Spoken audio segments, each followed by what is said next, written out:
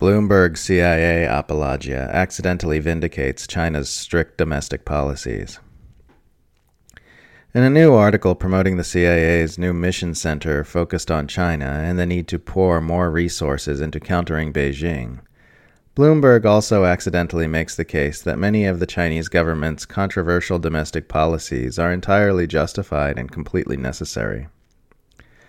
Citing anonymous government officials alongside bloodthirsty psychopath John Bolton, the article, "China is evading U.S. spies and the White House is worried," argues that a stronger pivot to China can't come soon enough, and reminds readers of last year's House Intelligence Committee report, which claimed that, quote, "Absent a significant realignment of resources, the U.S. government and intelligence community will fail to achieve the outcomes required to enable continued U.S. competition with China on the global stage." End quote. But in their efforts to justify the need for greater focus on espionage campaigns in China, the article's multiple authors explain that the U.S. intelligence cartel has been floundering on that front precisely because of the authoritarian policies which Western institutions have been aggressively criticizing China for implementing. Xi's sweeping efforts to change China's domestic politics and consolidate his control have also taken a toll on American intelligence, the article says. The shift from a system of collective leadership under former presidents toward one dominated by Xi means that the CIA has to go from focusing on the inner circles of 7 or even 9 top leaders to effectively just one. Chinese academia, the media, and civil society organizations are all closely controlled by the government, further compounding the challenge of reporting on the country, the article adds.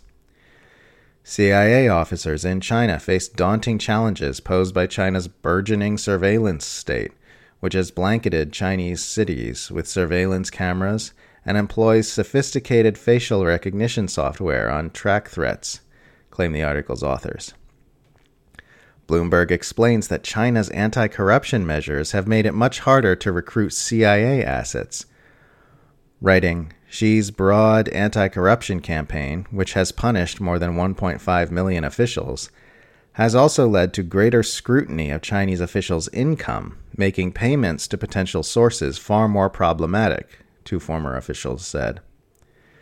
Those efforts were detailed extensively in 2017 by the New York Times, who said as many as a dozen U.S. sources were executed by China, while others jailed, in what represented one of the worst breaches ever of American spying networks, the article also notes.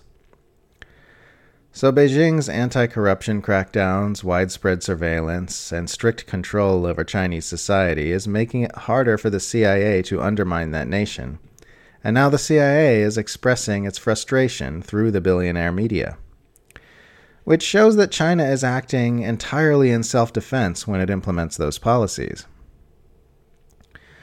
When people complain about Chinese authoritarianism and lack of transparency, what they're really complaining about is that China is defending itself against a non-stop assault from the U.S. centralized empire which seeks to bring Beijing to its knees. The heavy-handed domestic policies of U.S.-targeted nations like China are not morally comparable to the censorship, propaganda, secrecy, surveillance, and other authoritarian measures you see in the U.S. and its lackey states, because U.S.-targeted nations are actively defending themselves against a hostile foreign aggressor who won't be content until all nations on earth bow to its dictates. These are not the same thing. One is a weaker government acting defensively. The other is a globe-spanning power structure that, if given the opportunity, will topple your government using mass-scale psyops, espionage, special operations, color revolutions, and proxy conflicts to force your nation and its people to subordinate its interests to those of the U.S. empire. Sure, it would be great if all the world's populations were free to say and read and do whatever they want without government interference. But to pretend we live in a world where populations aren't deprived of those freedoms in response to a non-stop assault by a global juggernaut is to live in a fantasy land. There is a slow-motion Third World War underway between the U.S. centralized empire and the few remaining nations which have successfully resisted its aggressive attempts to absorb them into its folds. Nations like the U.S. use propaganda, censorship, secrecy, and surveillance to advance imperialist aggressions, while nations like China use them defensively. This is a fundamental difference, and to pretend it isn't is to ignore the reality of the power dynamics at play.